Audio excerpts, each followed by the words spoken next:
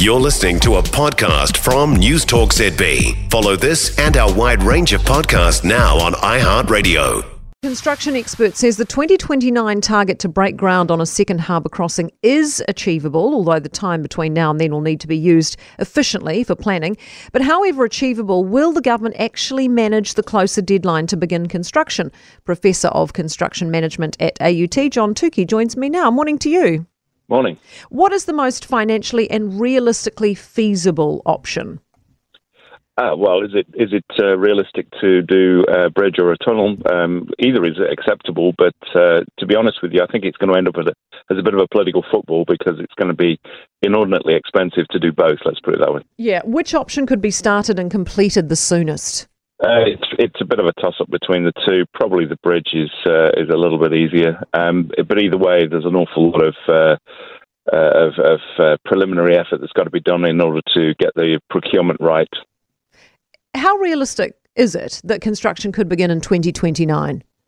It's absolutely realistic because there's an awful lot of work that's already been done. I mean, I've seen documentation going back to 2012 and before where, the preliminary planning's been put in place. But ultimately, there has to be some detail put onto those bones, and you end up with a situation where it takes time to get that detail right. And you're also spanning two potential cycles of government as well. So it becomes a huge political issue. Yeah, exactly right. Is starting construction in 2029 soon enough then? I mean, can the structural integrity of the harbour bridge be maintained until construction is complete, do you think, on a second crossing? Oh, absolutely. I don't see there's any issue as far as that's concerned. I mean, it's always been engineers by very nature are conservative with their positions.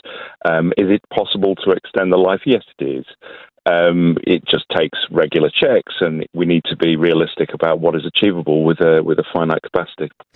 How long do you think the construction will take, considering, Christchurch is still being rebuilt after the earthquakes? Well, that's a classic. How long is a piece of string? If you're going to do both projects, as in a bridge and a tunnel simultaneously, then that's going to stretch resources writ large. So I could see a scenario where it's a phased exercise. You start one, then do the other, or potentially, you only just do one. You're talking about a 4 or 5 year plus type of exercise to get both sorted. For more from News Talk ZB, listen live, on air or online, and keep our shows with you wherever you go with our podcasts on iHeartRadio.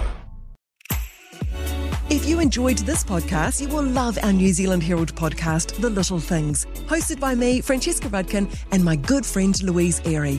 We focus on all the little things that you can do to make a positive impact on your life and to cut through the confusion from the health and wellness industry. Join us every Saturday to hear from the experts for all the tips and advice you need. Just search The Little Things on iHeartRadio or wherever you get your podcasts.